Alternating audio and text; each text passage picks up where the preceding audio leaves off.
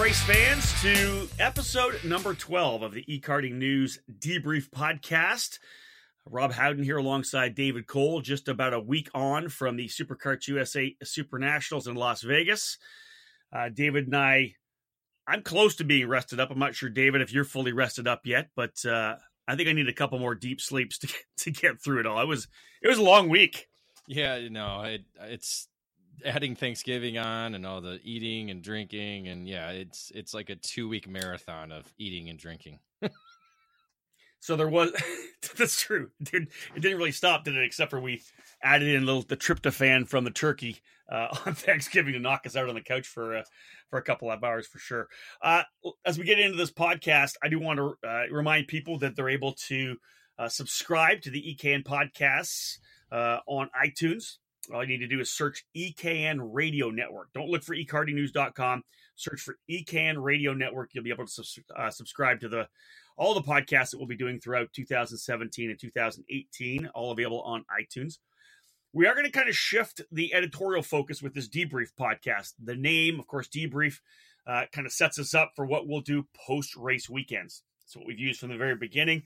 But what we'll do moving into, well, actually, with this particular broadcast, and then moving into 2018, David and I used a debrief as a post-race, like a Monday or a Tuesday debrief, where we'll talk about what happened throughout the weekend. We have a couple of new podcasts we're going to be bringing onto the EKN Radio Network, which will debut in December on the website itself.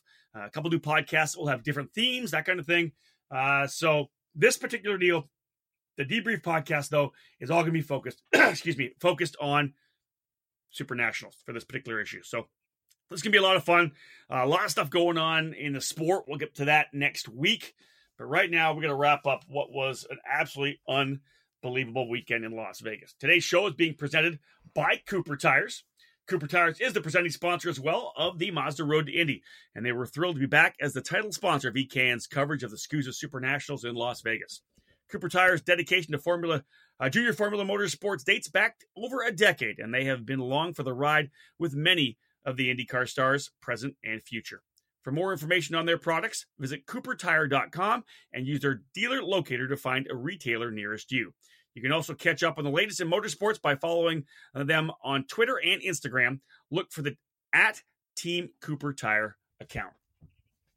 All right, David, jumping right into the SCUSA Super Nationals. Always an event that you and I both look forward to getting to, but it's also all encompassing. I know that it's 6 months prep for SCUSA. It's at least a month prep for you and I, and I'll put a lot of props on you, my friend. You bury yourself for probably at least a month, 2-3 weeks for sure, in terms of doing season previews or race previews. What were your thoughts? Let's just get overall thoughts before we jump into talking about the race itself. Well, going into it, it was great to be at a new venue, to be on a pavement that is fairly new. Obviously, we saw throughout the weekend that you can't obviously get rid of all the bumps in pavement, but the pavement was smooth. It was a new layout, a new larger paddock. I mean, we had plenty of space. Overall, I mean, just looking at it from above, it looked like a really cool layout in terms of paddock and track, and being right there on the Vegas Strip. Right next to Circus, right there on that street. Yeah, I think, Dave, that was a kind of a cool deal. You and I, of course, sitting at start finish in the Cooper Tire Tower. When we looked right across, the Circus was there. It was in the far part of the track, as of course the venue right between Paradise Road and actually on the Strip. You and I walked around the track and all the way around the outside of the track to see Circus. But it really did. I think the Strip location really did kind of present itself at night, didn't it? As soon as the sun went down, Circus was right there, the Encore Hotel, everything was just right in front of us. It really did. It had a different feel, I think, because we were so close to, really on the Strip, but so close to a hotel like Circus. Without a doubt. I mean, before, when we were at the other parking lot the last 2 years, it was, it's kind of a weird location. We're just kind of like in the convention center. But now this time we felt like we were more part of the Vegas atmosphere, like you felt with being at the Rio, where you could see all of those massive buildings and casinos right there. So, and obviously with those new areas being under construction, we always seem to have construction in the background at the Supernats. But I think it would have been it could be a possible better location to return to back later once those buildings are done, and even make it more of a better skyline for backdrop. Yeah, it's really hard to beat the skyline when we're at the Rio because, of course, the entire strip's behind us. This was pretty cool, though, and I think the atmosphere was fantastic.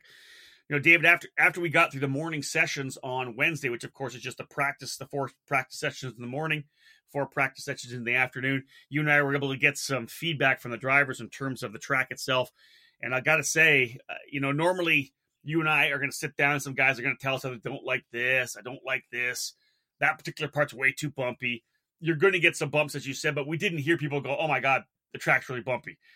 For all intents and purposes, everybody said the track was pretty smooth, but you got to give props to Bonner Moulton, Howie Idelson, and Wesley Boswell. The layout that they were able to bring in terms of the flow, the challenge, the hairpins, there was such a great mix of corners, and all the feedback we got, beginning with Billy Musgrave saying it was probably the best Super Nationals track he's ever been on. I think that you got to give props to those 3 guys for really coming with something new. And we shouldn't be surprised either, David, should we? They did one last year, at least Bonner and Howie did. They bring Wesley in to come in to have another voice. Having done that one track, they had made mistakes. They admittedly made mistakes they didn't like. They came back with a track this year that was absolutely phenomenal. Well, with the location that we're at, it's hard to test and to see what works and what doesn't. I mean, this is basically the third attempt for these guys, or second attempt for these guys. Yeah. And they went off last year's area, which is a completely different area where we were at. So, I mean, you can kind of take what you had last year, use it, learn from it. And obviously there were things that they probably didn't like about this year's track, but overall, like you said, it was probably one of the better circuits that we've had laid out for the Super Nationals. David, there's obviously some positives and negatives. One of the weird things about this particular venue and all, not just talk about the track itself, we've never had this kind of shape. It was obviously very long and rectangular between Paradise Road and the Strip. The track itself very long and narrow. The paddock very long and narrow. I did like the long, narrow paddock because there was that one main road right at the middle where you kind of came through the big arch of Superkarts USA into the venue, and you just walk straight to the track and everything peeled off on left and right. One of the major issues, I think, and everybody brought it to us, they brought it to SCUSA, was the fact that the grandstands on the front straightaway just didn't play well in being able to see the far part of the racetrack. The track was so long. Had they had the grandstands, I think, on the other, like on the flat side, the straightaway side, that would have been much better. But again, they would have had to bring fencing in again, get the whole thing relicensed or for the insurance and for the liability. And that was a shame. I think that people were complaining about not being able to see, but that's always the nature, I think, of a street course as well. You're using those water barriers; they're pretty tall. It's always tough to see on a street course unless you have that raised area.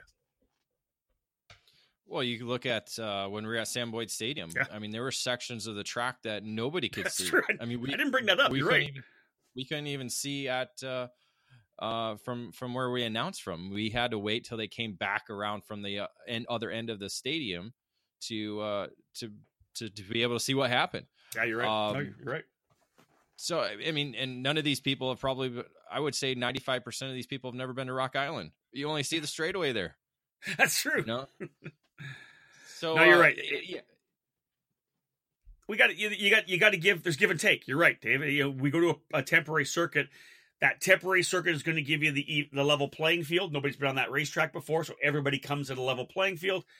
But part of that fact is that you're not going to get the fantastic viewing angles that you would if there was a raised area, or like you said at Sam Boyd Stadium, we lost them for 30 seconds at one point when they went to around the back part of the racetrack. So you're right. No, good point. Great point. Let's talk atmosphere. One of the things I love about the Supernats, and I think you do as well, and everybody does, is the fact that there's just that air of electricity all the time, and it builds from Wednesday to Thursday to Friday, the heat race, the heat races, then the last chance qualifiers on Saturday, then Super Sunday. You know what? We've been through some tough weather with some rain back in, I think it was 2013. But David, blue sky, really comfortable temperatures. The standard cool temps and evening wind in Vegas, but otherwise, man, Chamber of Commerce weather all week. Yeah, the wind really hit us pretty good this time. Most of the time we have it at our back, so it doesn't really affect us that hard. But this time it's like directly into our face. And it was, I mean, we're talking 30 to 40 mile an hour gusts that were blowing our laptops up off the table. It was pretty wild. I'm fairly happy that we didn't have any major catastrophes because you and I, as you said, standing up, watching races, calling races, and having the laptop blow essentially off the table into our, we were making sure we were standing against the table because the laptop was blowing right into our chest. It was unbelievable. A good thing you had the monitor strapped down.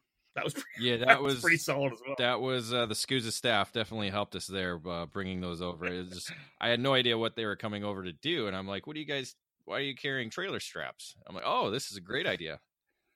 We'll take it." Yeah, because it was blowing everything over. Now, the one good thing is that we didn't have the issue of barriers blowing around. SCUSA did a good job getting them bolted down in the right places, and the track remained consistent. We didn't lose the track at all in the 30 to 40 mile an hour winds. That was, I think, a positive for sure. No, I think the issue we had with barriers was where the water barriers were in certain spots that they shouldn't be. One of them was coming out of turn 4 on the exit where we saw a stoppage in racing because of guys breaking the water barriers from contact. Well, again, you have to further emphasize, you cannot use the water barriers as the border of the racetrack. It's supposed to be there for safety and to be a secondary stop if a cart goes through a Tech Pro or a Scribner barrier. Yeah, agreed, Dave. You and I have talked about this. That's one design element that SCUSA needs to bring to this temporary circuit. If you have a water barrier at an exit point on the racetrack or even an entry point at the racetrack, it should be pushed back probably 5 feet, and then you put the Tech Pro barriers, or that's probably the Scribner barrier that they're using these days. Put that Scribner barrier up front, leave that bit of a gap, at least a foot or more, 2 feet between that and the water barrier so it can move. You put that barrier there. That way you're not getting that water pouring out. And we had, I think 4 or 5 stoppages where someone got into the water barrier and it ends up spilling it on the track. And not only is that stops the track, I'm sure that SCUSA ends up having to pay for that water barrier as well because it's obviously damaged and not able to be used again. So that's definitely something I think needs to get addressed. I'm sure you'll agree with that, Taylor. I do, and I want to go back one more thing about, since we're talking about barriers and the track itself, is the curbing. Again, it definitely helps to have it because it outlines the racetrack. We don't need to use the barriers for that. But they did have 2 areas where they either did it, they constructed it wrong, or they put it in the wrong spot. One obviously was turn 8 with a massive, large curbing that everybody jumped over. I mean, jumped 4 feet, four wheels off the ground. It was the slowest part of the racetrack, but it was also the most air in the racetrack. It almost looked like a rallycross type event, watching the guys go over it. So there you go. A couple of notes there, ladies and gentlemen. Hopefully SCUSA will, and then they have every year kind of made some adjustments and learned more about track design. And again, you're right. That the one thing about, you never know really exactly how the racing line is going to be. They decide to put, of course, that curbing in turn number 8 going into what we ended up calling the Circus section, which was 8, 9, and 10 right in front of the hotel, the Circus Hotel. And there was that issue, as David said, guys really launching over that particular barrier, that particular curb, and then into the right-hand turn number 9. Again, I expect we're going to make changes for next year. We're going to be at a new venue, which, of course, we'll talk about later. But for now, stick with us. We got more to come on the other side of this break here on the EKN Debrief Podcast. David and I will go over some of the event highlights that we saw from this year's Super Nationals. Are you looking for a new kart shop? One that treats you like you're an important customer? If so, look no further than Acceleration Kart Racing. At Acceleration, customer service is number 1. We are a full-time karting business, not a hobby or an afterthought. We have all the products you're looking for, from kit carts to shifters, safety to speed. We strive to offer our customers the best products, prices, and service. At Acceleration Kart Racing, we're always here when you need something for your racing program. Located in Las Vegas, Acceleration is stocked with a wide range of products. We've been helping racers get the right parts for over 16 years. Acceleration has everything that a kart racer needs, from turnkey carts to safety equipment, engines, and more, stocking all of the leading kart racing brands. Here's a taste of the products that we carry every day. CRG, Tony Kart, Bennett, Rotax, Honda, Miami, MG Tires, Vinco, Bridgestone, Mojo, Alpine Stars, Sparco, Ribtech, and EVS, Tillett, Micron, Alfano, Bell, Arai, Zamp, KG, Sniper, SweetTech, and K&N. It doesn't matter where you live in the country. We will get you what you need so you can get back on the track. Acceleration has a sufficient supply of products to ensure that your order can be shipped the very same day. Our knowledgeable staff is available to help customers 6 days a week, and ordering online is open 24 hours a day at shop8kr.com. For visitors and locals in the Las Vegas area, Acceleration has a large showroom full of the best kart racing products available. Come on in and check it out. To find out more about what Acceleration has to offer, visit shopakr.com. Again, shopakr.com. And make sure to sign up to be on our mailing list to receive the latest updates and promotions that we send throughout the season. Again, we're a one-stop shop. shopakr.com. Welcome back, ladies and gentlemen. Rob Howden and David Cole here. Episode number 12 of the EKN Debrief podcast here on the EKN Radio Network. David, let's just look at maybe some event highlights, because overall, before we jump into like the class-by-class stuff, let's have a look at some of the highlights. For me, one of the overall things I think everybody looks at, me for sure, yourself as a father, overall, a really safe event. And I think that, you know, one of the things we need to talk about when we talk about the safety of the event was SCUSA did make an adjustment after day number one. The front straightaway barrier was pushed in a little bit too close, and it was closer than even the track designers have wanted. They had eventually moved that back, probably 10, maybe 15 feet back for Thursday, and we didn't have an issue again of a driver overcooking turn number 14 and getting into the wall. That really, I think, was a major adjustment to the racetrack that did not actually change the race line itself. Most drivers, almost the same line, they just didn't get into the barrier. So overall, that adjustment, the track itself, a really safe event. And yeah, anytime you have a temporary circuit, there's no room for error. And like you said, moving that wall back definitely certainly helped. Especially the S2 category, not to pinpoint anybody there, but that category. No, Dave, yeah. you can pinpoint S2. They were a disaster. It was that class was maybe the reason why the wall was moved back. But when we did move it back, or SCUSA moved it back, it was a positive move throughout the paddock for everybody. But I mean, anytime you're at a temporary circuit, when you have no room for error, you're going to get into the walls a few times, if not get run over or something like that. So we did have our minor bruises and bumps and maybe a broken finger or hand or something like that here and there. But overall, you know, it's with the safety gear that we have, and it was a safe event. What are your thoughts on Racecraft, Dave, for the weekend? Let's jump into that. 'Cause, you know, you talk about safety. SCUSA can do, or any organization can do whatever they can in terms of trying to police or starting with the layout of the racetrack, then policing. For me, and I'll come back to this all the time. I don't want to spend too much time on this, but there was some amazing racing up front. Close racing, guys giving each other room. Of course, you see it in the KZ category. I always have respect for the KZ guys because they come in, for some reason, they're able to get out of turn 1, 2, and 3 without wrecking each other because they give each other room. There was some awesome racing up front, middle of the pack, even further back in the pack. Again, it comes down to guys they're not driving with respect for their other race mates. There were some issues on the racetrack with some guys just driving like absolute idiots. No doubt about it. Well, you get that. We've seen that all year long at the Superkarts USA Pro Tour, especially in the X30 Senior. Guys are just driving over their heads. At least with them, they got through some of the opening corners a little bit better this year than they have in previous years. But there was still, just like you said, guys kind of just over driving their skill set, or just being completely retarded and just driving over people for no reason, and just for the simple fact of I'm starting 50th, I'm going to drive up to 30th in the two corners, and it just makes no sense. It's definitely a topic for another podcast down the line when you and I get some new podcasts going. What's one we're going to talk about? We'll bring some guests on to talk about that as well, because overall, there was, as I said, there's some great racing. We were on the edge of our seats, or for the most part, people were standing up. They weren't even using the grandstands for a lot of these races because the driving was just so good. Just guys inside, outside, just clean racing. But man, you get further back there, and I guess that's the reason why you're further back. If you don't have the skill set or the mindset to be able to keep yourself out of trouble, that's one of the reasons why you start at the back. Otherwise, I was pretty impressed with some great racing.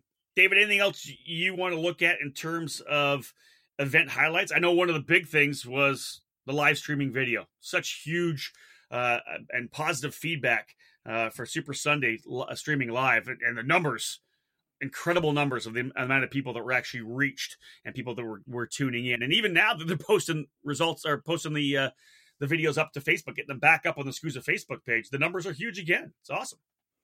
Well, yeah, it gives people an opportunity, like the people who were there that didn't quite get a chance to see what exactly the stream showed. I know there were people actually in the paddock that rather sat in their pit spaces watching the Facebook feed rather than going to the trackside because you could see more. So that in itself is a positive, and that goes to show that, you know, if you have a great production crew like the Greenlight guys are, or guys and gals are, you know, you can do this, you can do it right, but you gotta put in the effort, the time, the money in order to do this the right way. And obviously the Supernats being the Supernats, everybody's going to tune in for that. Well, the last point you made was a big one, and it's one of the things about the sport that people don't really understand. Nobody ever considers how much it costs to do everything. They just want it. I want to be able to see it.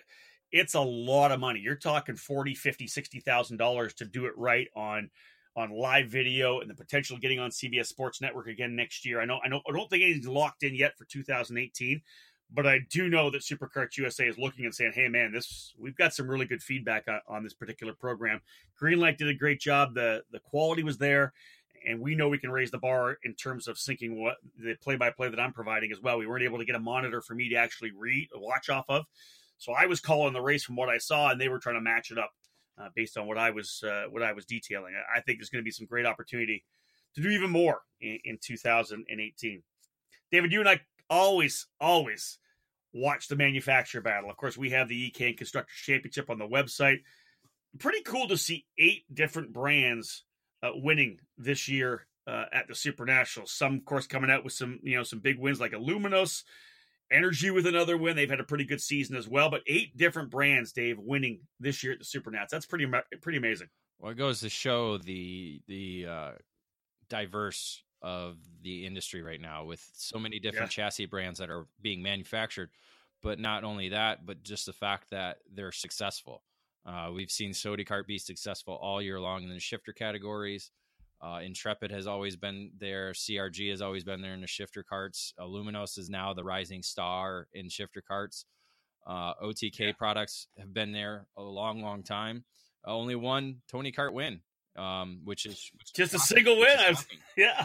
So it is. You know, CompKart has really been improving and getting worldwide, especially with the guys who won from Australia. You know, Australia has a good CompKart following, so they were able to come over and win a couple here. So it's very diverse chassis manufacturers that we see and it could be even more. I mean, there's the Merlin brands, other brands in there that we know are very competitive, that have the opportunity to win. They just didn't happen to do it on this Super Sunday. Yeah, that's true, and that's we do have some great brands with some incredible support as part of the program. So there's David and I's highlights. Next up, we're going to chat a little bit about the EKN Live broadcast, and thanks some folks. Stick with us. We got more to come live, ladies and gentlemen, here on the EKN Debrief, episode number 12.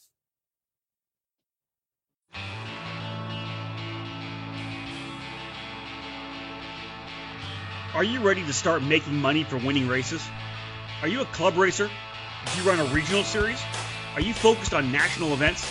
It doesn't really matter, because you're all eligible to start cashing in on your performances.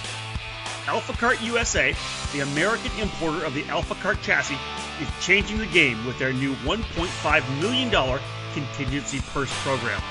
That's right, we're going to pay out up to $1.5 million. Win a race? win money. Cold, hard cash. Buy a new Alpha Kart Tiger 40 or Storm Evo along with a team suit from Dams Inc. and Alpha Kart USA, and you'll set yourself up to support your racing program. With our program, national event victories will pay from $1,250 to $3,000 to win. Regional races will pay from $750 to $1,250 to win, and club races will pay $250 to win. Some of the series included are the SCUSA Winter Series and Pro Tour, the United States Pro Kart Series and Route 66 Series, the California and Texas Pro Kart Challenge, the Rock Cup Florida Winter Tour, Challenge of the Americas, Rock Festival, and Rock the Rio, the Gear Up F Series, and astonishingly, every single club across the United States. It's time to race for money, not trophies. Win on an Alpha Kart, and we'll support your program. For full details and requirements, head to damsinc.com. That's DAMZINC.com.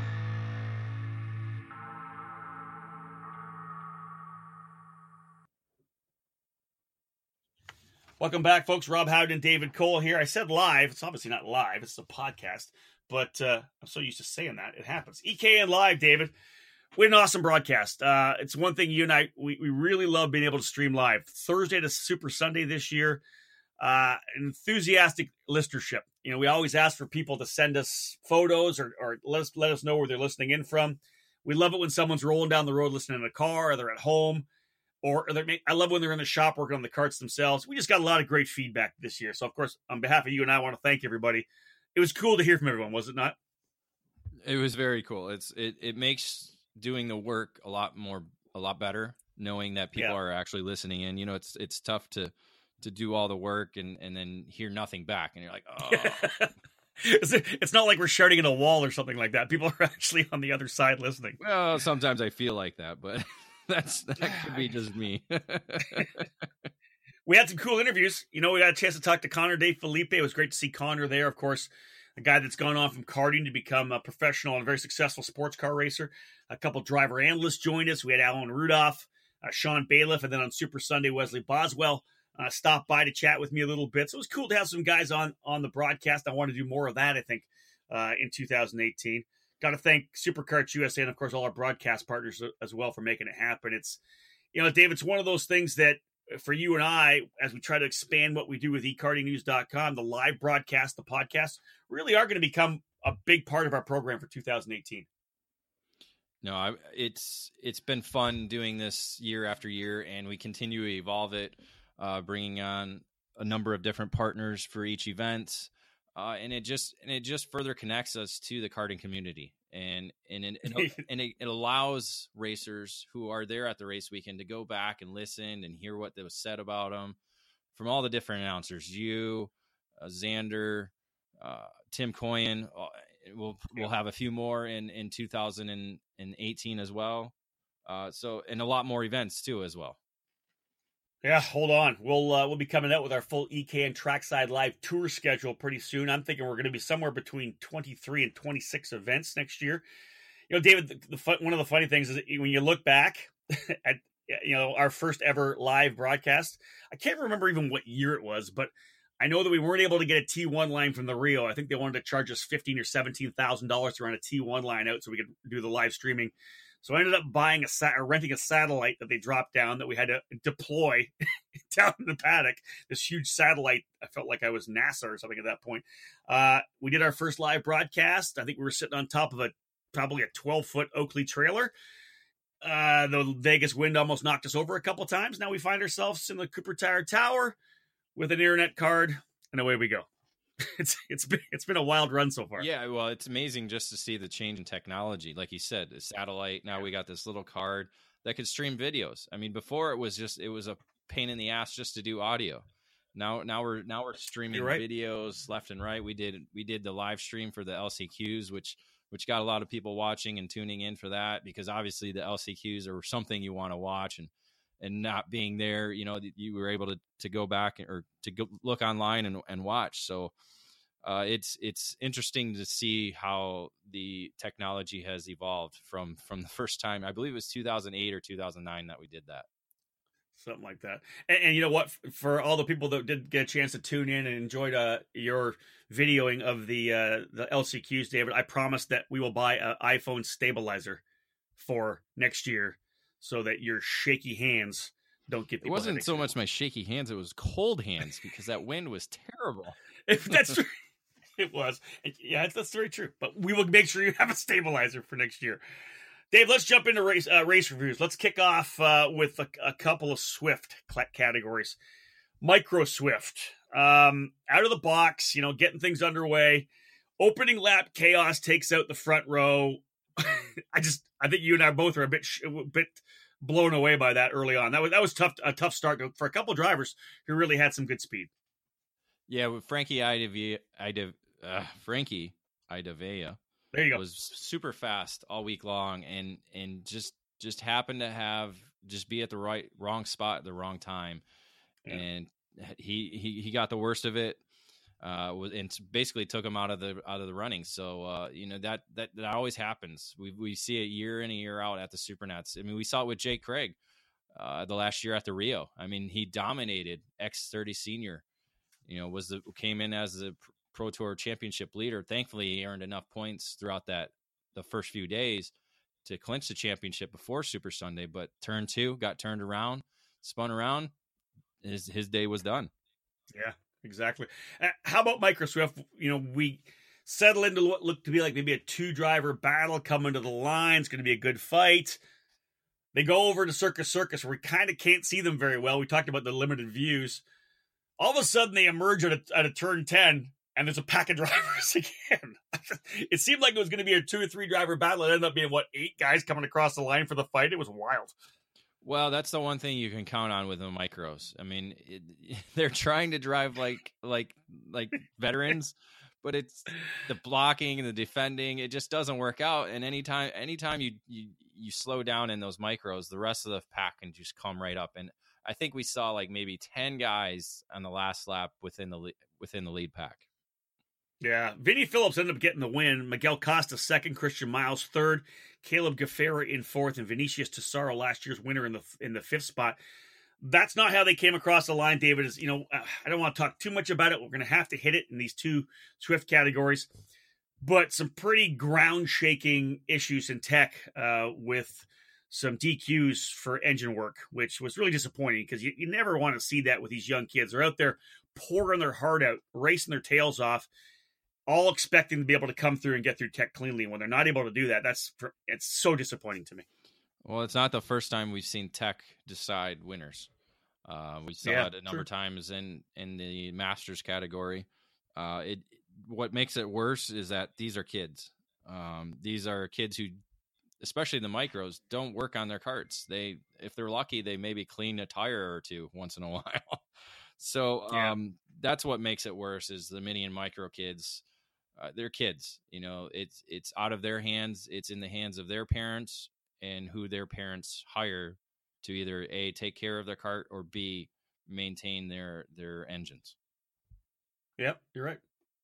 That's tough. It happened again in the mini Swift class so in micro, a couple drivers in the top 5 getting DQ'd for something to do with I'm not going to go all the way into the technical side of it, but modification to the pistons, which of course illegal and in my opinion disgusting. Moving into mini Swift, David, mega battle. Let's just call it mega battle between the SCUSA Pro Tour champion and the champions of both the Miami International Final and the Rock Cup International Final. Carson Morgan, Brent Cruz, and Connor Zilich.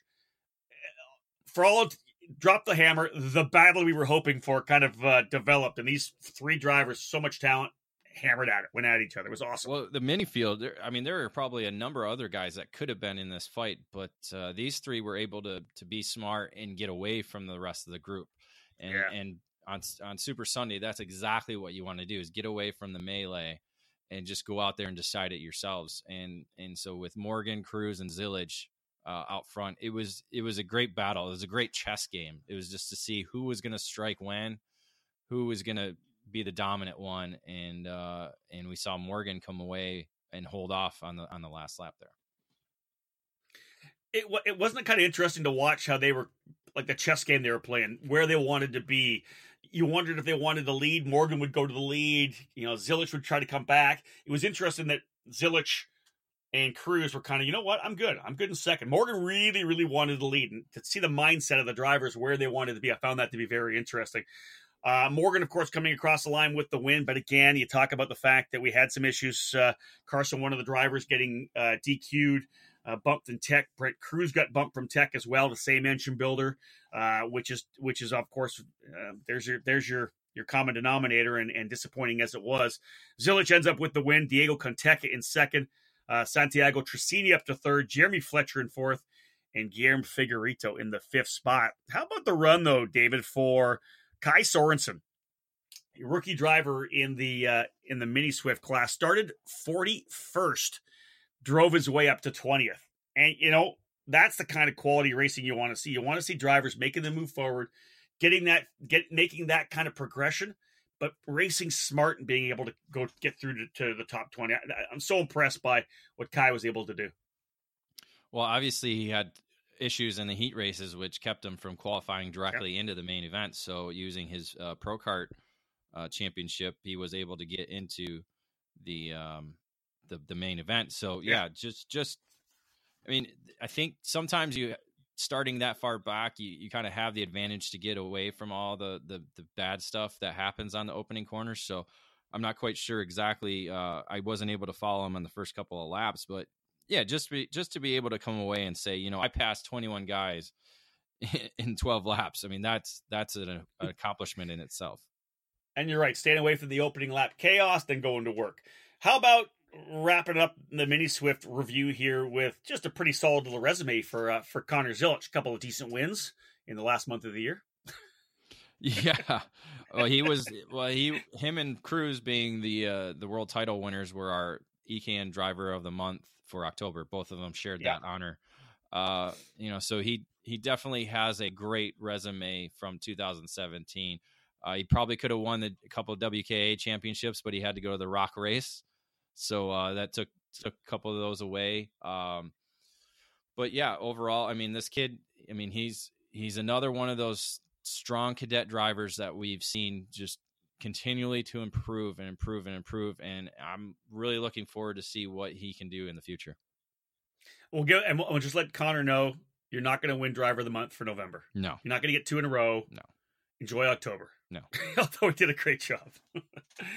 All right, folks, another break here on the EKN Debrief podcast. David Cole and I really reviewing the SuperKarts USA Super Nationals. Again, a true debrief, the way this podcast will be throughout 2018. Stick with us. On the other side of this break, X30 Junior, X30 Master, and X30 Senior. All IAME after this break. This is Rob Howden, the editor-in-chief and publisher of eKartingNews.com. I hit over 20 events a year, and on many occasions I end up calling races with the Luminos drivers up front. The SKUSA Pro Tour, California Pro Kart Challenge, Streets of Lancaster Grand Prix, all the same. The Luminos drivers in the fight for the win. The Luminos team is impressive, and they're a threat to win whenever and wherever they set up the tent. The custom-designed Luminos chassis have been on fire this year, winning the California Pro Kart Challenge titles in S1, S2, S5, and S4 Supermaster. The chassis was tested and developed for the U.S. market, but it's still fully homologated for use across the world. The design features an innovative waist torsion system that provides for unparalleled chassis tuning. The kart is completed with magnesium components, and it's the only manufacturer offering 100% ceramic brakes. The Luminos is one of the best looking karts on the market, and it's winning at every level, particularly at the top step in S1. Drivers just love the feel of the chassis. The Luminos RS1 is the most popular model, a 32mm design with a mixture of soft tubing. The Rio is all 32mm soft tube, and it's the model that most of the shifter drivers in Vegas will be racing. Finally, the Estral. It's an all 30mm tubing design, and it holds the track record at both Cal Speed and Monterey. Luminos has some great drivers in their program, and they're thrilled to invite new pilots like Colton Griffin, Jimmy McNeil, Mike Mantell, John Cavacuti, Brian Keck, and Cabot Bingham. Luminos. American design, Italian manufactured, built for karting in the United States.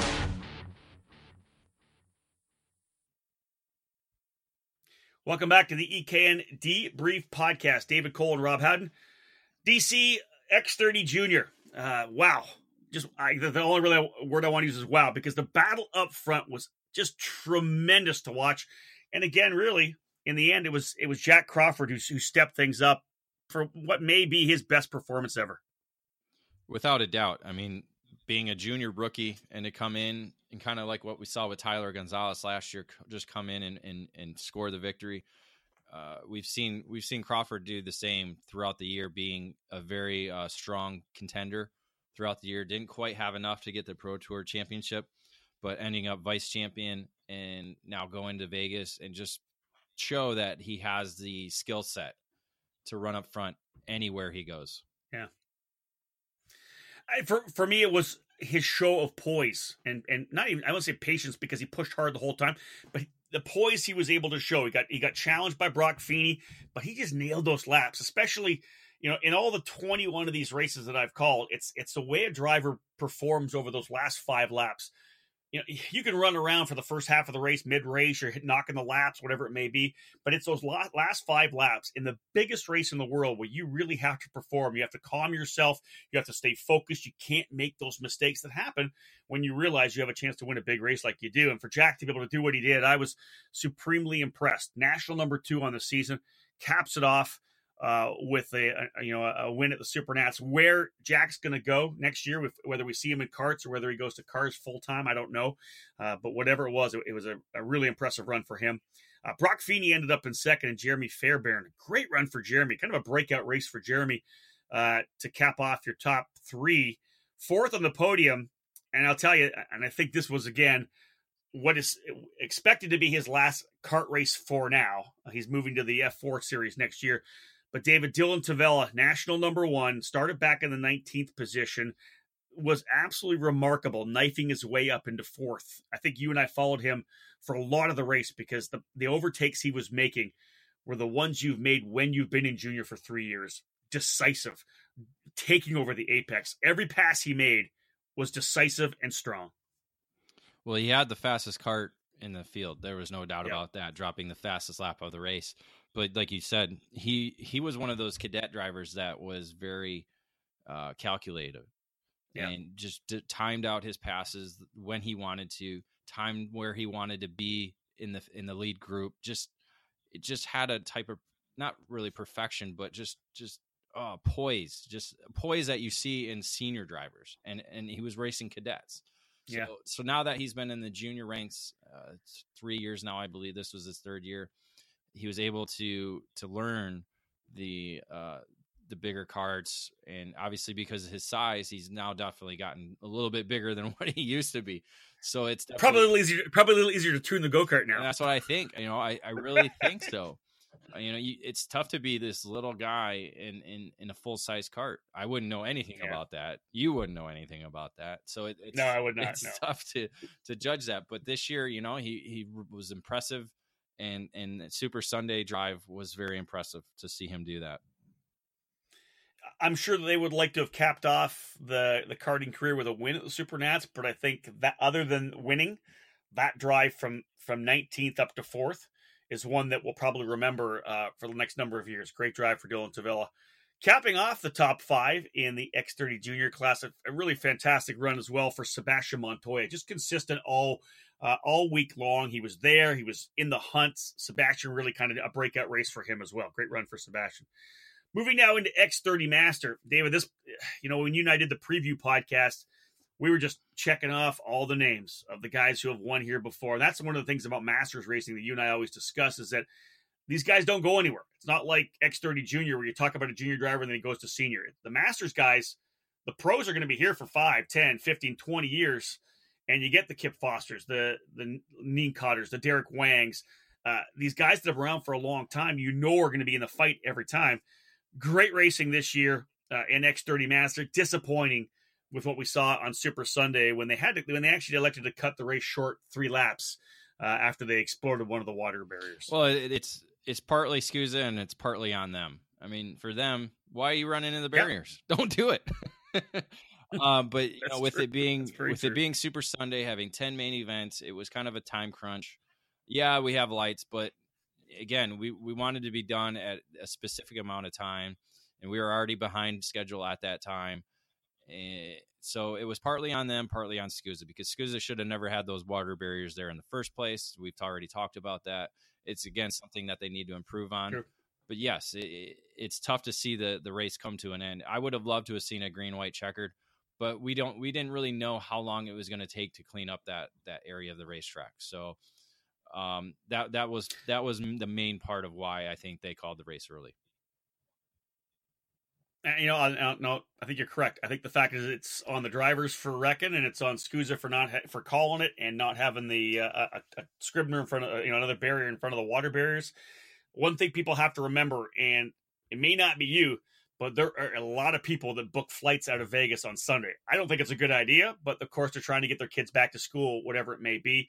People are trying to get out of there early. So the concept is we're trying to do a time specific schedule so we know that we're going to be done by X amount of time. And it's one of the reasons why we always, when we did SCUSA in the Supernats in the early days, we always had the podiums right after each race. You want to have that emotion of guys coming out of the carts right to the win, but it also allows people to pack up and leave if they wanted. And that really has been one of the things that there's been good feedback on, because we always got, the parents of the micros and the minis complaining that we had to wait until 6 or 7 o'clock at night or 8 o'clock at night to do the podium. So time crunch always plays it. Tough one, of course, for the drivers in X30 Master. That ends up giving Chris Walton the race win. Kip Foster ended up in second. Paulo Lopez third. Matt Johnson, a great run to fourth, and fifth was Leonardo Nienkotter. And David, I think you said it. Green, white, checker would have been nice, because you go through that top five that we just mentioned, the guys that were on the podium, and those last couple of laps were going to be good, because it's not like they were separated when we went red. It was going to be a battle of the end. Nienkotter was coming on strong. He had turned the fast lap of the race. He was coming. Matt Johnson was ready to battle. I think that would have been a great fight, especially with Kip Foster in second. It was going to be a fight for the race win. Without a doubt. I mean, you got just the top 10. I mean, you got Renato David, the defending winner, down at 9th. I mean, anything could have happened in those last couple of laps. So, and with it being Super Sunday, it could have been a big chaos, and it could have been anybody who came away with the win. So it would have been nice to see the green, white checkered or something similar to that. But, SCUSA made the call. It was what it was. And again, there are certain people, I mean, he knows who he is, who was complaining about, well, my cart was just coming in. Well, if it was a green, white checkered, was your cart going to be really ready for a second stint on those tires? Because again, carts act a lot different after they sit for maybe I would say probably it would have been a 10-minute delay, if not longer. Longer. And I didn't even think about that. What a great point. Anybody whose car was just starting to come in after 13 laps would have been out to lunch. You're exactly right. That's a very good point, David. Let's move into X30 Senior. Obviously, a lot of controversy here as well. Let's talk about that after the fact, that we give the props to Kart Republic for doing a damn good job. Dino Chiesa, brand new team, the Kart Republic program. Talk about a debut, David. Dazzling debut. Lorenzo Travasanuto comes out and essentially waxes the field in X30 Senior. He ends up getting a 3-position penalty for punching off before the start window. There was a couple of cones up there. There was a full start box to be able to start in. He rolled on the throttle beforehand. There's been a lot of conversation about it looking at the video. It's pretty damn easy to stand right there. There's an official standing right there before the box. He's going to see the guy rolling on. You're going to hear the engine spool up. You start before the box, you're going to get a penalty. Should the penalty have been 3 positions, or should it have been a time penalty? I think the latter. Should have been a time penalty. He had smoked the field by enough that the time penalty was probably going to give him the win anyways, which I think would have been more fitting. But right now, regardless, the impact was made. Travasanuto, Kart Republic, damn impressive out of the box at the Super Nationals. Well, you hit on a number of topics. So first, let me start off with Kart Republic. I'll let you roll through, David. The floor is yours. Kart Republic. It could have easily been a 1-2 finish, because Danny Curley was dominant early on until he was involved in a little bit of contact with the barrier and in a heat race and took him out of contention. But he was able to climb up to 11th from 26. So he could have easily been the possible winner or provisional winner along with Travis Anuto. Agreed. So that was good to see. It was great to see them make a debut at the Super Nationals. We saw that with Comcart. Comcart kind of made their debut at the Super Nationals as well, and now we've seen that brand grow. So this could be another brand that we could see growing here in the United States and worldwide. So it'll be interesting to see where that brand goes. I want to talk about the start because there's a couple of things that people may not know about it. It was a penalty that was handed out a number of times throughout the weekend. It might not have been the pole sitter. It might have been the off pole sitter. It was done in LCQs. It cost, I believe, one driver, Caden Wharf, the opportunity to go in the final because he punched off too early, lost 3 positions, and thus was not able to go in the main event. But if you look in the rule book, the penalty states 1 position, 3 position, or it's all done by position. It's not done by time. So that may be something that SCUSA needs to address here, rather doing a penalty by time or by position. But right now, the rule book says position, so they have to go by position. It's probably not a fan favorite, but it's what the rules state. And I think I'm happy they stuck to their guns, and they've been doing that. And I just got the penalty sheet from the Supernat, so I'll be going. And in my column, I'm going to be going through and counting the number of penalties that were assessed throughout the weekend. It's not very minimal. I mean, I think in one day there were maybe 20 penalties in one class, and we're talking like the Friday day where there was 2 heat races, maybe 4 heat races in a class. So, wow. I mean, you're talking there were penalties handed out all week long. So it's not like these were selective. This was a selective penalty. It wasn't. He punched off before he got to the cone. It's a penalty. It's black and white. Black and white. I was trying to think of the word. Yeah. Again, I think, David, you're correct. I look forward to seeing your column. Of course, David always wraps up the weekends with his From the Tower column. Look for that on ekartingnews.com coming soon.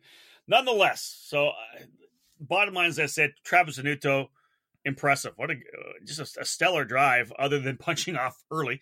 That's going to pass the win over to Joshua Carr. Tough. I had to do it a couple times. Actually, as the announcer, I'm rolling down there. I'm getting the grid that I'm going to do the podium with. I was the guy that had to tell Lorenzo that he didn't win the race. He was obviously quite surprised, as was Joshua Carr. It's tough, they're going to go back and look at the video with the protest. I don't know if they did or not. I'm assuming they probably did. Nonetheless, a great run for Travis Anuto. He ends up in 4th. Joshua Carr with the win on the comp cart, as David had said. Ben Barnicoat, great drive for the guys from Fullerton, USA. Barnicoat, just a talented driver. Man, they were in the hunt all weekend long. That chassis, of course, a great piece of material. Barnicoat ends up in 2nd. Callum Bradshaw on the CRG for CRG Nordam in 3rd. Lorenzo Travis Anuto in 4th. And Ryan Norberg up 5 spots from 10th to 5th. The national number 1 plate holder showing very well, David Cole, up to the 5th spot in X30 Senior. Yeah, I want to go back to Barnicoat. Anytime you have Terry Fullerton working on your machine, it's a win-win. That guy is very legendary. But Norberg, top finishing American, got a little heat during the early week of the event from PSL Karting about not picking him on the podium. So hey, he showed it to us. That's exactly what we wanted to see. We wanted to see him step up because I know you love that, David. Well, again, it was only his second start at the Super Nationals. I mean, he doesn't have a lot of experience there. So it's a different ball game from racing at Newcastle to Vegas. It's a different ball game. So I was glad to see Norberg step up because we saw him step up over in France and finish on the podium there at the AMI International Final. So I truly believe now Norberg has proven to me that he is among the top drivers in the country right now. There you go, from the mouth of David Cole. That's going to cap off our IAMI reviews from the Super Nationals on this particular debrief. Stick with us, folks. On the other side of this break, we're going to talk S4. Stick with us.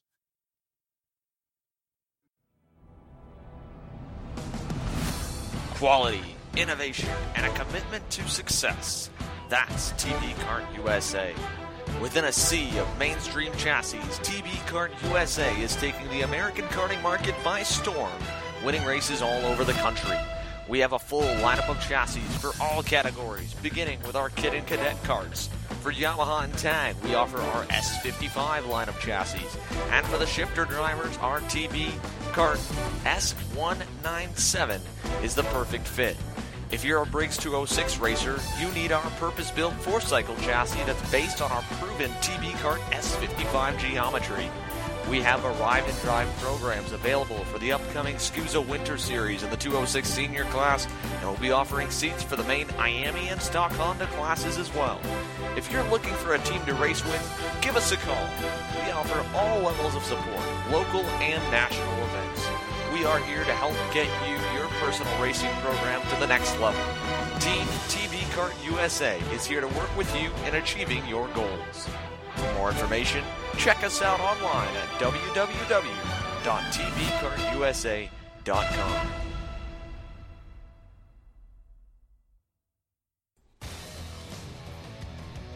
In racing, you always want to be focused on improvement. Improving your driving, your braking, your lines, and your understanding of chassis dynamics. At the Rawlson Performance Group, we specialize in driver development and providing a platform to maximize every opportunity for success. Our staff is made up of multi-time national champions, Super Nationals winners, and Team USA members. We're dedicated to your development, your constant improvement, and your success. Our goal is to help you raise your game and win races. It's what we do. We win. RPG can provide training and trackside support for many of the sport's biggest programs. In 2018, we will be running the SuperKart USA Pro Tour, Winter Series, the Super Nationals, and both the California Pro Kart Challenge and the Can-Am Karting Challenge. If you're looking forward to 2018 and you want to explode out of the gate to put in the best season of your life, call us to reserve a space under our tent for the inaugural SCUSA Winter Series. We'll be in Florida to win championships, and we'd love to have you with us. Welcome back. EKN Debrief Podcast, the Super Nationals edition. From now on, moving forward, the Debrief Podcasts are going to be focused all on the past weekend. David and I will sit down and do a debrief on what we saw. We'll do race by race, but we'll also talk a lot about what we saw throughout the weekend. David, S4 Master and S4 Super Master, just a really great program in terms of having guys 30 and 45 years of age and older in their respective categories, giving them the opportunity to race at the highest level. And S4, although not a massive field, like 24 drivers, really some great competitors stepping up. We had a handful of drivers who really showed the way early. But the bottom line is for S4 Master stock Honda, this weekend was all about Ryan Kinnear. He absolutely dominated the Super Nationals, and good for him. Ryan's been a top driver for the last number of years, but you got to give him props stepping up in what has been a tough second half of the season for Ryan. It was kind of redemption because I remember, if I recall, either the last year at the Rio or it might have been the 2013 season where he was competing for the S2 win and was right in it. And it was like $1 part that took him out of the race and cost him a chance either at the Pro Tour Championship or just the victory itself. So I think it was a little bit of redemption. It was a little bit of a tribute. And just to get the first win, I think it was really emotional for Kinnear to be able to pull this off, and for Champion Racing to get back on top of the podium. I know they love the Super Nats; they love being there each and every year. We've seen them be the dominant force. We've seen them struggle, but it's great to see them go back on top again. Yeah, for Ryan, obviously losing his longtime tuner, Alan Bordes, the Frenchie as they called him, for him to be able to do that, when he got out of the car after having won, the relief you could see in his face, having got the job done, it was amazing to watch. And for kudos to Ryan for really what was a flawless performance throughout the entire week. He just kept nailing it. They kept making the car better and better and better. And for him to be able to step up in the final, just did a tremendous job. Props go, I think, as well, David, to Terry Lawrence. How about the guys from eShifterKart.com and the CKR chassis line? Those guys came over. They were running in the KZ category as well. But Terry Lawrence, a guy that, and I don't think he gets the props he's probably due in terms of the fact that Terry's a guy that can run anything. We're talking IKF Duffy winner in 4-cycle. You put this guy in an Unlimited All-Stars dirt cart, he'll drive that. He'll two-cycle, shifter, you name it. Terry's got a lot of talent, and he really, I think he stepped up his game and put his name back into the limelight, the spotlight, with what was really just a consistent performance all weekend. Well, not only him, but a number of other drivers that we haven't seen all year long that were able to be strong in Vegas, and it's very difficult to do that. I mean, it's not like jumping on a bike and you just go for it, but thankfully with the Supernats, it's a week-long preparation where you can get better and better, and you want to be better when it comes Super Sunday. And obviously Terry was at his best on Super Sunday, along with Jason Faint coming up to finish second on again late race pass, a Sodi cart. You know, that package is certainly among the dominant ones in the shifter programs. But Jason Faint and Terry Lawrence, and then Musser was there all week long until I believe it was the Heat 3 where an engine let go and kind of hurt his chances of starting on the front row. So that might have cost him the victory as well too. And then, but Jimmy, go ahead. I was going to say, I think you're right. I think if he started on the front row, the fight would have been there between him and Kinnear. If you look at it, Jordan started fifth, and he had good speed, but everybody had good speed. He just wasn't able to move forward. You know what I mean, David? That's how tight this category is. He just wasn't able to move forward. And of course, Ryan able to stretch away. Yep. And then again, Jimmy McNeil, another driver who we hadn't seen all year long, come up to finish fifth, be the fastest kart out there on the Aluminos. So go ahead. We'll say we talked to Jimmy quite a bit, and he was just beating his head, wasn't he? He goes, I'm missing this, I'm missing that. They made wholesale changes on the car. It was his first time on the Aluminos, I believe. I think he did a little testing on the Aluminos, but Jimmy, he admitted to us, I haven't driven all year long. He's been, spending time with the family out at the ranch, and when you're running in this S4 category, he laughed at the fact that he was just behind the eight ball a little bit, and that's what like this. Look at the top 10, David. Kinnear, Faint, Lawrence, Musser, McNeil, your top 5.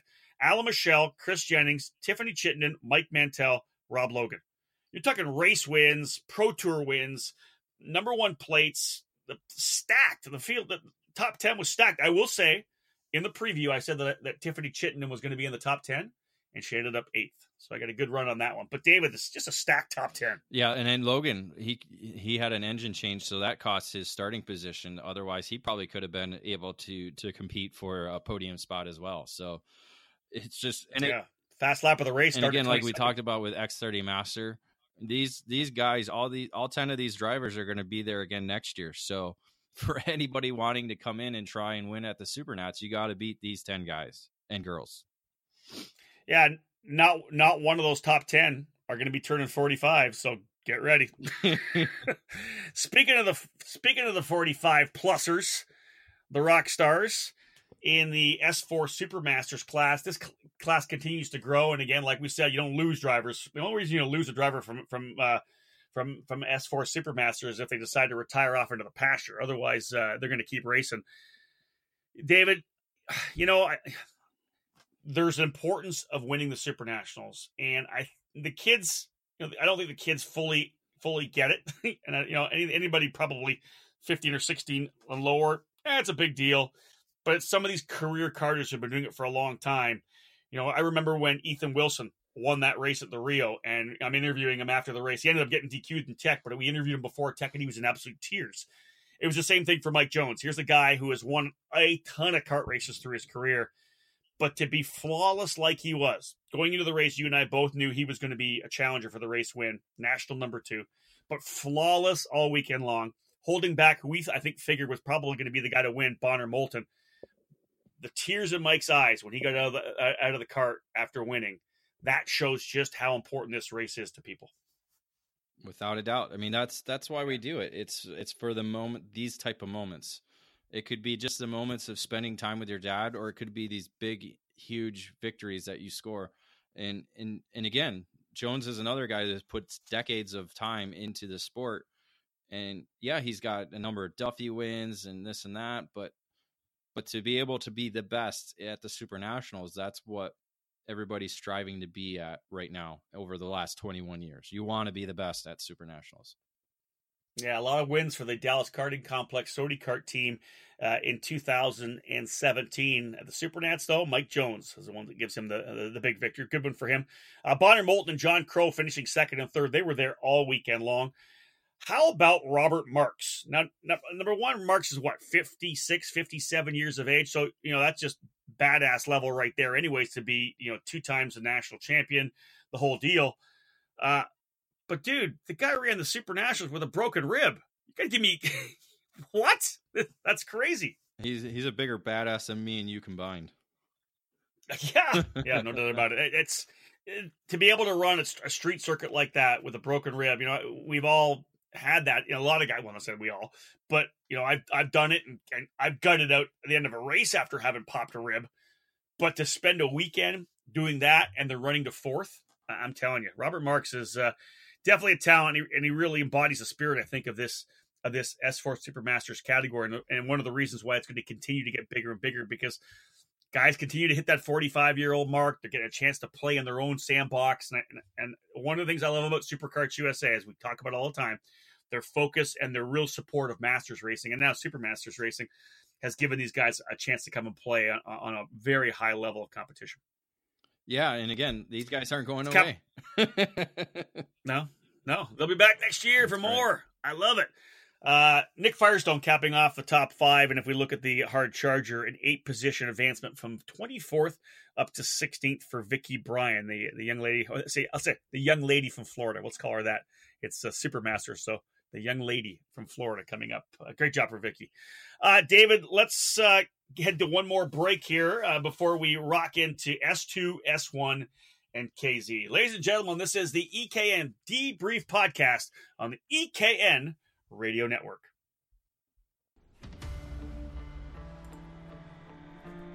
Are you a kart shop owner looking for a new line of products to put on your sales shelf? If so, it's time to make a call to Courtney Concepts. Courtney Concepts is excited to introduce white box brake pads, which are available for Tony Kart and OTK, CRG Ven 05, Burrell Art, and Bennett karts. They are available in medium and hard compounds.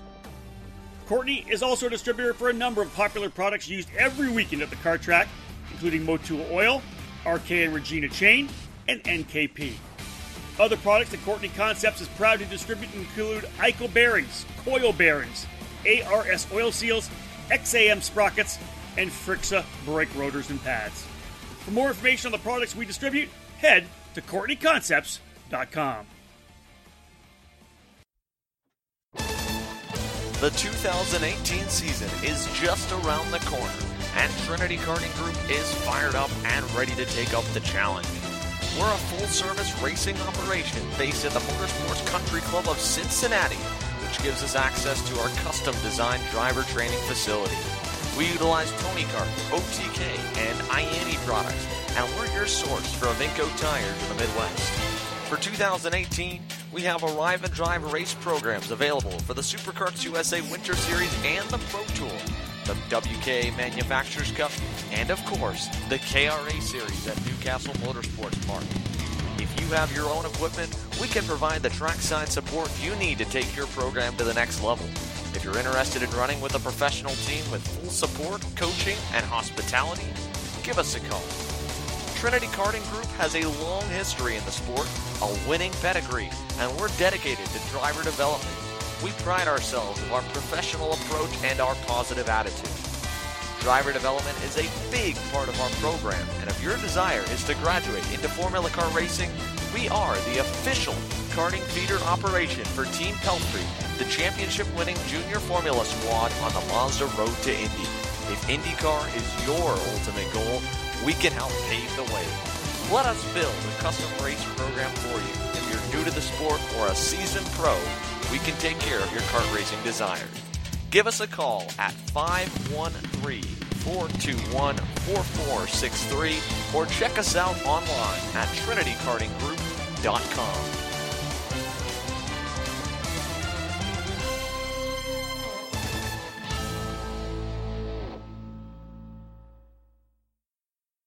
Welcome back. Rob Howden alongside David Cole, the EKN Radio Network, rocking and rolling through an EKN debrief.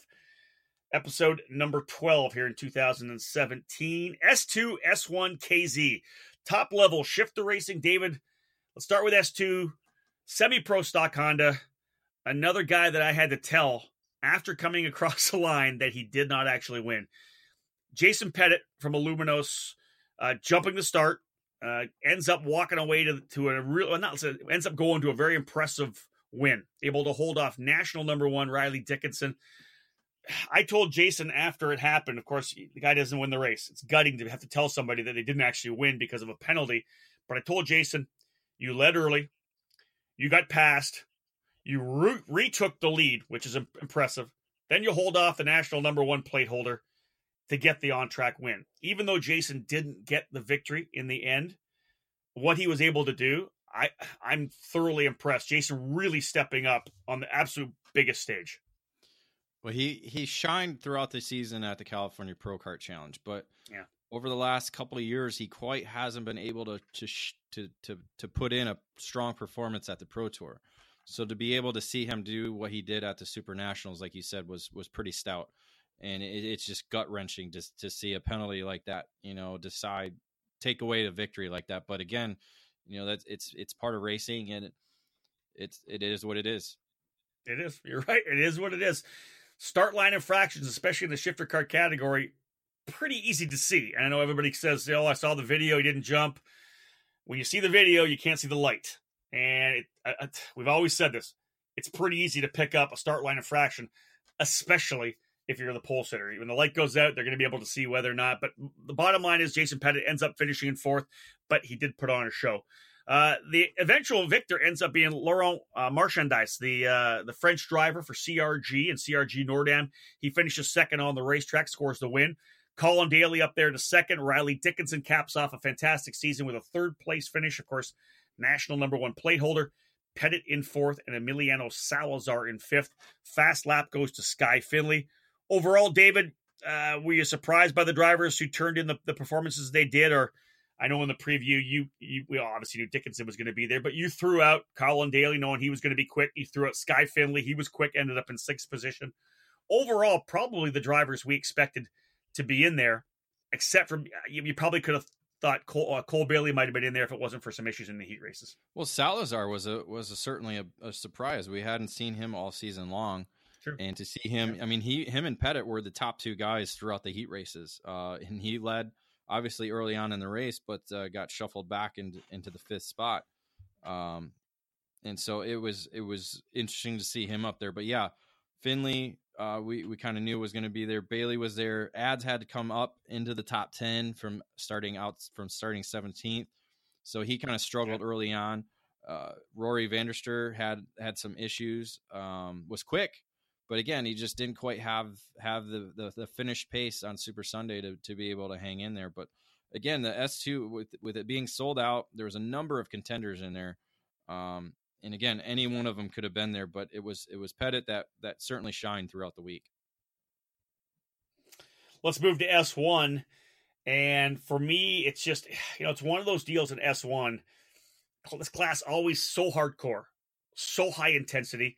You just simply can't make mistakes. You have to be on your game. And you throw in a couple of the European factory drivers who wanted to come play. Jeremy Iglesias was in it. Paulo DeCanto came to run.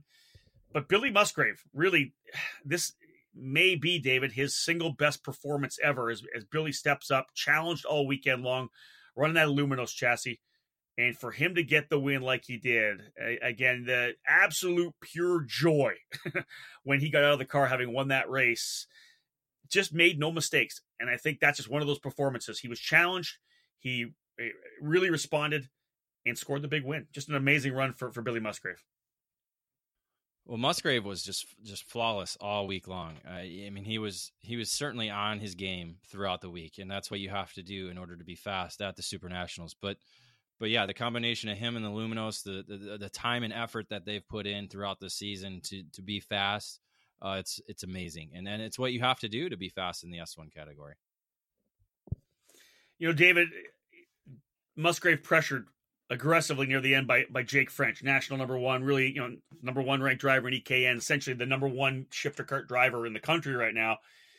Is this that big step for Musgrave didn't make that mistake. We've watched him be fast, and he'll make, he just maybe wasn't quite there sometimes. Is this one weekend that maybe turn things for him for next year as well? Because this guy comes out of the box, challenged aggressively, first by Iglesias, then by French. This could be one of those performances that gives him, not so much even confidence, but it's that turning point where he just was absolutely flawless. Well, I think he's kind of been there. I mean, he's won at least once the last 3 years on the Pro Tour. He's a 4-time Pro Kart Challenge champion. So again, yeah, maybe it's just big stage jitters. I mean, maybe he's finally over that. But again, he won at the Supernats in 2012 in S2. So sure. Maybe it's a combination of things. Like you said, maybe a little no mistakes definitely helps and keeps you at the front of the field. So it's racing. It's a fickle game. You just never know when you're going to be on it and when you're going to be off of it. And it just happened to be that I think he was just on it this week. I mean, Iglesias was right there. I mean, it's something we've seen with French for the last, I think, year and a half. I mean, he has been on the podium at every race he's gone to.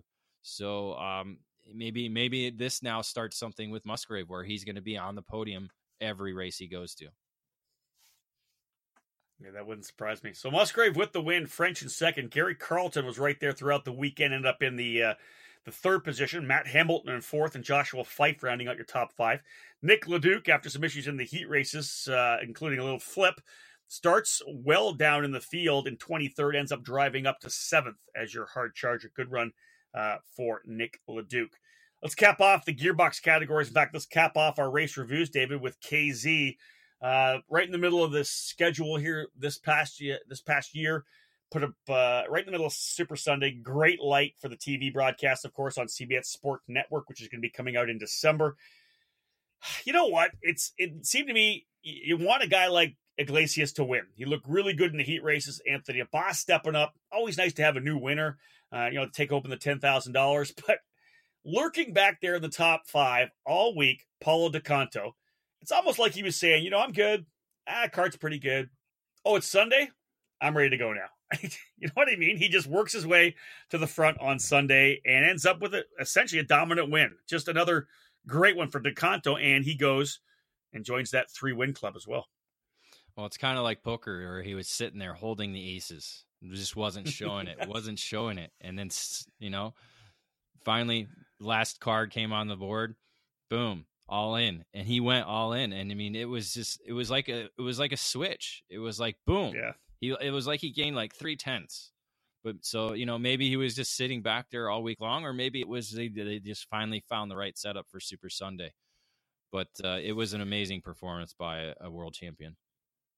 Yeah, he flexed his muscles in the main event to win his third KZ final. I'd like to get all the cash because, of course, he's been on the podium as well, but just first place finishes, the 3 first place finishes, he has already taken home over $40,000 from SuperKarts USA. Pretty solid money record for Paulo Di Canto in the CRG Nordam entry. Jeremy Iglesias heads up in second. Man, got to be gutted for him because he really wanted that win. Anthony Abbas rounds out the top 3. Bas Lammers, final run for Sodi Kart after 3 years with the French manufacturer, finishes 4th. And Alex Orlando rounding out your top 5. Before we cap things off with KZ, how about Matias Ramirez? He gave me something to talk about throughout the race. Great battle up front, but Matias started 29th, David, all the way up into the 8th position. This kid is a talent on the Burrell for Anderson Racing. Well, we've seen it on the big stage with him being on the podium at the Rotax Grand Finals. So big stage is no stranger to him. And the kid's got a lot of confidence. We've talked to him. I mean, even Saturday night after the issues that he had, he's got a lot of confidence. So that's something you need to have to be a good driver. And so it'll be interesting to see where he goes from here. I believe they call that confidence swagger. He's got a bit of a chip on his shoulder. I don't know about that. I like it. All right, let's go into one more break. We'll cap it off, ladies and gentlemen. Stick with us. David now wrap things up here on The Debrief. In a sport where the difference between winning and losing is measured in hundredths of a second, you can't afford to leave anything on the table. You invest in the best equipment, the latest components, and top-of-the-line data acquisition systems. Anything to find one more tenth, right? I'll tell you right now, the best investment you could ever make is in yourself. If you want to improve your results, it's time for professional instruction and coaching at the Alan Rudolph Racing Academy. Located at the new state-of-the-art Speed Sports Racing Park just north of Houston, the Alan Rudolph Racing Academy uses the very best equipment, Burrell Art Carts. They offer half-day, 1-day, 2-day, and 3-day clinics. They have a one-on-one student-to-instructor ratio, and they will design a customized curriculum for each student. Alan Rudolph is one of the most respected people in the sport, and he has nearly 20 years' experience training drivers, including Chase Elliott, Neil Alberico, Austin Versteeg, and Sabre Cook, and rising stars like Pietro Fittipaldi. Train with a champion with almost 30 years of racing experience to get proven results. Start off your season with a driver tune-up. Tune up your season with some driver coaching. Or get ready for the big races by training with the best. Reserve your dates now by calling 866-607-RACE. That's 866-607-7223. For more information, visit speedsportsracingpark.com/racing-academy.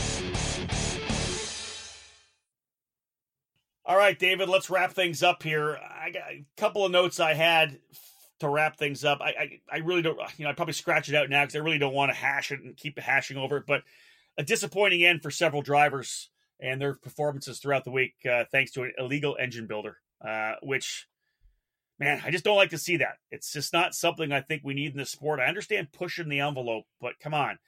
It's all about working within the rules, and really isn't the first rule, the very top rule, spirit and intent? That's the one I think people need to keep in mind. I mean, is this considered to be something like fighting? I mean, should it be something where you're either suspended for a year from being at any of the events, or is it a lifetime banishment? This isn't NASCAR. This isn't where you could pay money to make up for the mistakes you made, with giving money to charity or something like that. This is, you're affecting kids. This isn't adults. This isn't like when Pro Kart first started, when it was just adults going out to have a good time. You cheat. Oh, don't do it again. No, you're affecting kids. Yeah. As a father, I will never put my child in a position to where I'm pushing the boundaries of any sport or life in general. Never. You never want to do that. And it's a life lesson here that should be taught. You never go that extra step that takes you too far. Agreed. And one of the funny things, you talk to some parents, and I understand parents want to give their kids every opportunity to win and succeed. But the other side of the coin is, and I've seen it and talked to other parents, if you don't give the kid everything he needs, it's almost better. I think when you challenge a kid, you don't want to give them the best stuff, to give them great stuff. That way, they're going to rise up. It's not just the equipment. If you let a kid win in just equipment, it's just the equipment. If you let the kid rise up because he's got great stuff, but maybe not the absolute best stuff, he or she has risen up, and they've been able to get, go at it. Let's put that behind us. Well, go, Dave. Go. The thing about it with those kids that were caught, or I should say those kids that had engines that were caught, you could put them in any kart, any engine combination, and they're still going to be fast. So that's, again, like you said, you put them in anything, they're going to be fast. Why, as parents, do you push them that far? There's no reason for it. If you know that somebody is not doing things the right way, why go that direction when you can go the right direction, the correct direction, the moral direction, and know each and every day that you're doing things the right way and you're teaching your children the right way. As the final thought on that, here's what I want to state, because I don't. There's only one place that we can lay clear blame right now. So we're commenting on drivers and parents and how they approach it. In this particular situation, the drivers were not at fault. They are kids. They are driving. Correct. I'm also not going to put any blame on the parents right now, because that would be us making hearsay, saying that the parent knew that the engine was illegal. I'm not playing that card because that's nothing we know about. All we know for sure is that the engine and that builder built an illegal engine for that particular class, those particular drivers. So that's the only place that we know SCUSA has found the issue. That engine builder was deemed illegal. I would expect there's going to be some kind of penalty coming down to that engine builder, whether it's a ban, whatever it may be. But right now, you and I can have our opinions on how you present or how you support your son or daughter in terms of their driving. You're a parent. I am not. You even have a better emotional feel to it. And I'm not even going to make that poll. But bottom line, to clear everything up right now and wrap it up, driver, not at fault. I'm not going to point we're going to put any accusations on any parents at fault, of course, because for all intents and purposes, in my mind, they didn't know. I'm hoping that any parent would not know that they have illegal engines on their kids' carts. Right? So let's just move that. Boom. The only issue, one illegal issue, and that is the engine builder. That stuff cannot happen. All right, David, one more thing to wrap it up, and I'll open the floor to you to see if you have any other thoughts. At the opening ceremonies, as Tom Kutcher announces, we're going back to the Rio. 2018, a long-term contract. I essentially call the Rio the spiritual home of the Super Nationals. You know, we started things off for the first handful of years out at the Rock Pile, the Las Vegas Karting Center, the X-Plex, you name it, out in Sloan. Jim Murley and Don Janowski brought us into the Rio, and it really was the place where the Super Nationals kind of exploded as the biggest event in North America. I'm happy to go back in 2018. We talk about visibility issues. We don't have that at the Rio. The 2-tier parking lot, the Masquerade parking lot, it's going to be all right. I'm looking forward to getting back there. Yeah, it was nice to go there on Sunday to kind of it made us feel like we're back home. Let everybody know.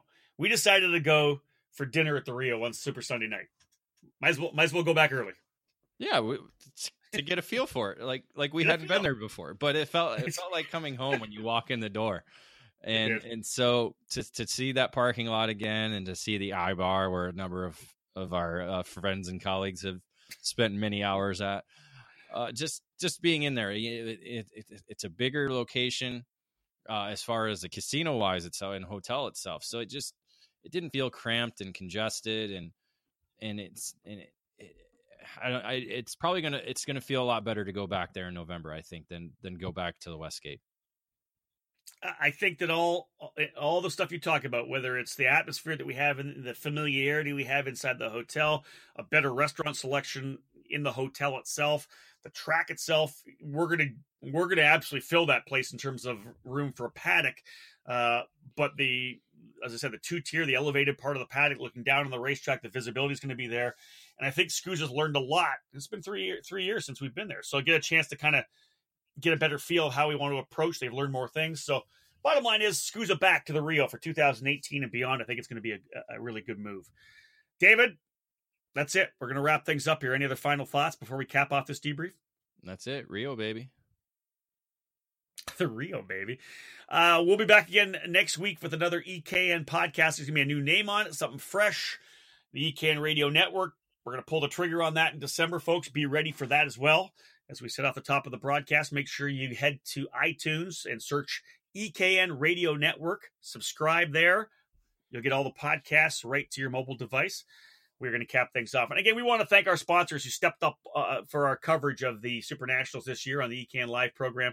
Our broadcast partners included Cooper Tires, Acceleration Kart Racing, Alpha Kart USA, Illuminos, Trinity Karting Group, Courtney Concepts, Alan Rudolph Racing Academy, TB Kart USA, and the Rawlison Performance Group. On behalf of David Cole, this has been Rob Howden. This has been an EKN Radio Network production, ladies and gentlemen.